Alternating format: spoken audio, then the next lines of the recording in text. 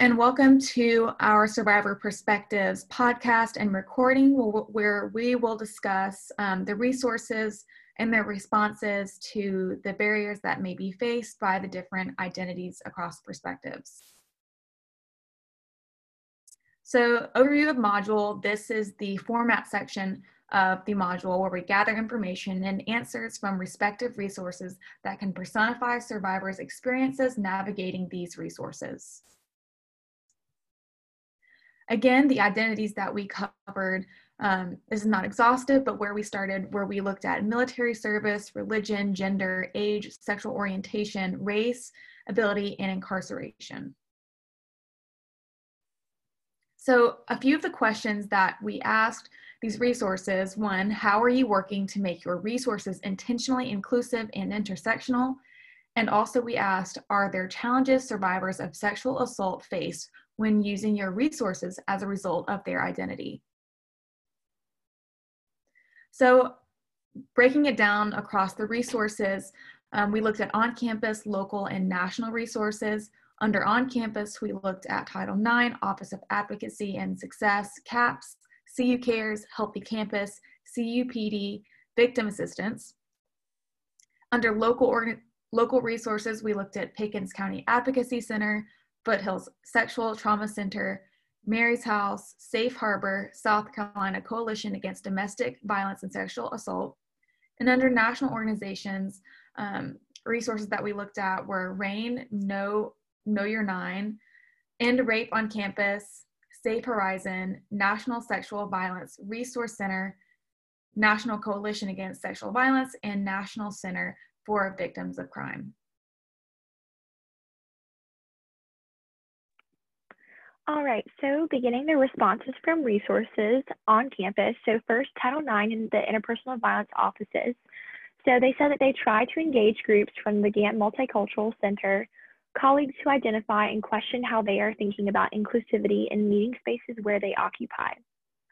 When planning events, they ask the group helping to plan how they are thinking about presenting, how they can lift up voices that are silent, or helping them know specific resources that may be more welcoming to a particular group identity. They also have intentionality in including information on how to support various communities in training and recognizing the problems students have when accessing resources as a result of their identity. And to continue on with their response, they also said on campus resources are all over the map physically, and each one processes student needs entirely different. This can make someone who is already feeling ashamed about coming forward feel like they don't matter or that they are a burden. They also very seldomly, if ever, have very deep, meaningful conversations or training as staff on campus about how we are actively engaging in intersectionality in our support structures. While recognizing some of their faults, they don't think everyone does, which can make addressing them challenging. The local resources Clemson uses cannot be held accountable when they are not inclusive. When resources aren't more streamlined, it only further exacerbates the problem for minoritized communities who are already unsure of how resources would respond. And now for the CAPS response.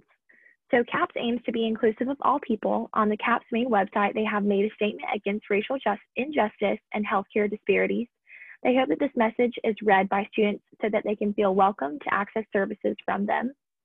All the staff at CAPS are engaged in multicultural and diversity trainings bi-weekly to ensure we act with cultural humility and that they are inclusive in their approach with students.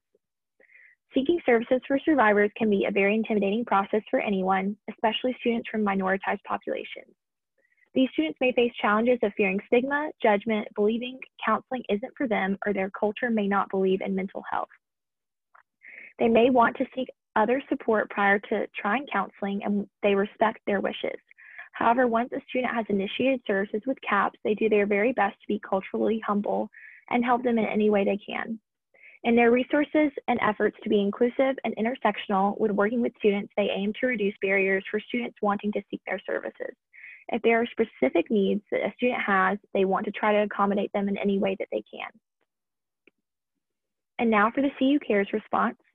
So CU Cares team that primarily serves trauma survivors is a diverse team of clinicians that work hard to serve all students. In their training, they ensure to address the intersections that students come with and how all aspects of their identities can affect can be affected by trauma. When they meet with students for services, they ask for preferences when matching them with a counselor and always do their best to honor these requests. On their CU Cares team, they strive to treat each survivor as a unique individual with unique needs. They personalize their approach to each student to ensure their therapeutic needs are being met and their goals are personal to them. They take non-judgmental approaches to working with their students, especially their survivors, to help them feel welcome and wanted there. And now for Healthy Campus. They provide the content in a variety of forms, face-to-face or via Zoom, education, print materials, and online resources and social media. They hope that they can effectively reach survivors by using a variety of methods.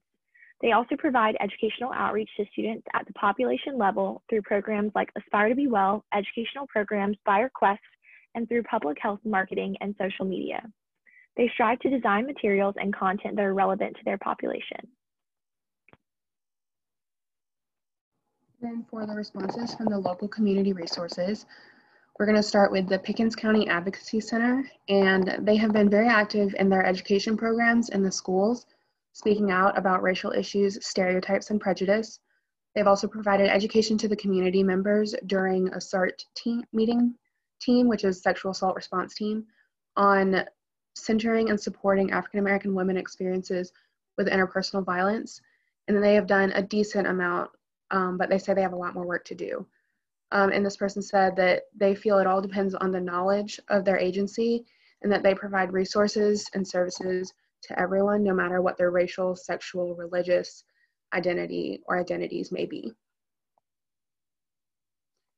And then continuing on, their new website was designed to be more ADA accessible, and they consulted with Able SC to ensure that they had the necessary components. The Pickens County Advocacy Center also has a contract with a translation service so that when they have a client that does not speak English or has limited English speaking abilities, they can still offer crisis intervention, advocacy, and counseling services to them. They also bring in agencies for their SART meetings to train them and their community members on how to better serve clients that have physical and cognitive disabilities, and also how their culture can be much different than they're in reporting sexual assault and receiving help. And they also have provided education programs for Clemson Life and the clients at the Pickens Board of Disabilities and Special Needs. And then for the response from the Foothills Sexual Trauma Center, this is a response from Chelsea Hucker, and she said, this is such an incredible project. Survivors at Clemson are lucky to have your group to look out for them. And she said that she became the executive director at Foothills in January 2020. Since then, she's made it a priority to be sure that all survivors feel that their services are safe and accessible. So some steps that they've taken include altering the intake paperwork to reflect a broader range of races and gender identities, actively seeking more diverse board members to more accurately represent the population that they serve, educating their staff on biases, including implicit and explicit, and how that might affect their services. And they've also hired a chaplain who specializes in and understands all religions and spiritual beliefs or lack thereof, and can educate the staff on the toll spiritual beliefs can take on the survivors, particularly in the LGBTQ+ and BIPOC communities, since we know that statistically speaking, those individuals are more likely to be victims of interpersonal violence and that those assaults have a higher probability of resulting in the death of the victim. And then for Safe Harbor, so Safe Harbor is focused on addressing the barriers people face when accessing and finding their services. So as a result, they have broadened the communities they reach out to. They have also held listening sessions in communities where they saw the lowest number of people using their resources, and this helps to better cater to their specific community. Another notable barrier is the language barrier. So after reaching out to different communities, they've had many individuals ask for their services that are not English speaking, primarily Spanish speaking individuals. Safe Harbor does have a few staff members that are bilingual staff. However, since it is limited, sometimes a phone interpretation service is needed. And then due to COVID, most services that are offered over the phone. It makes it challenging for hard of hearing and deaf individuals. And Safe Harbor is currently working on incorporating video and chat services to bridge this gap. And then we only got a response from one of the national resources we reached out to, which is from National Coalition Against Domestic Violence. Their response was that they make their resources available to all via their website, and that they are not aware of challenges survivors face when using their resources as a result of their identity. So that was a pretty disappointing response, but we felt it was important to include to basically say that, like, sadly, this is something that still happens, and this is why we're making this presentation. So a few concluding thoughts on the resources available for people across all identities and intersectionalities. From an on-campus and local perspective, they may be more prepared to respond to people across different identities. They may have more outreach in the local area to figure out what the people in their area may need. And it seems like when looking through and reaching out to all these local and on-campus organizations, they're more focused on educational resources, and that may be why they are more able to address issues and barriers for people across identities. And on the national level, it seems like it was less attentive. There was a low response rate, and the one, of course, that we did get was discouraging response to the questions that we asked, and it seems like they were unaware of how identities seek resources differently, and it seemed like they were not as likely to respond to the needs of all people, but it was more information on immediate help, such as through crisis helplines and things like that.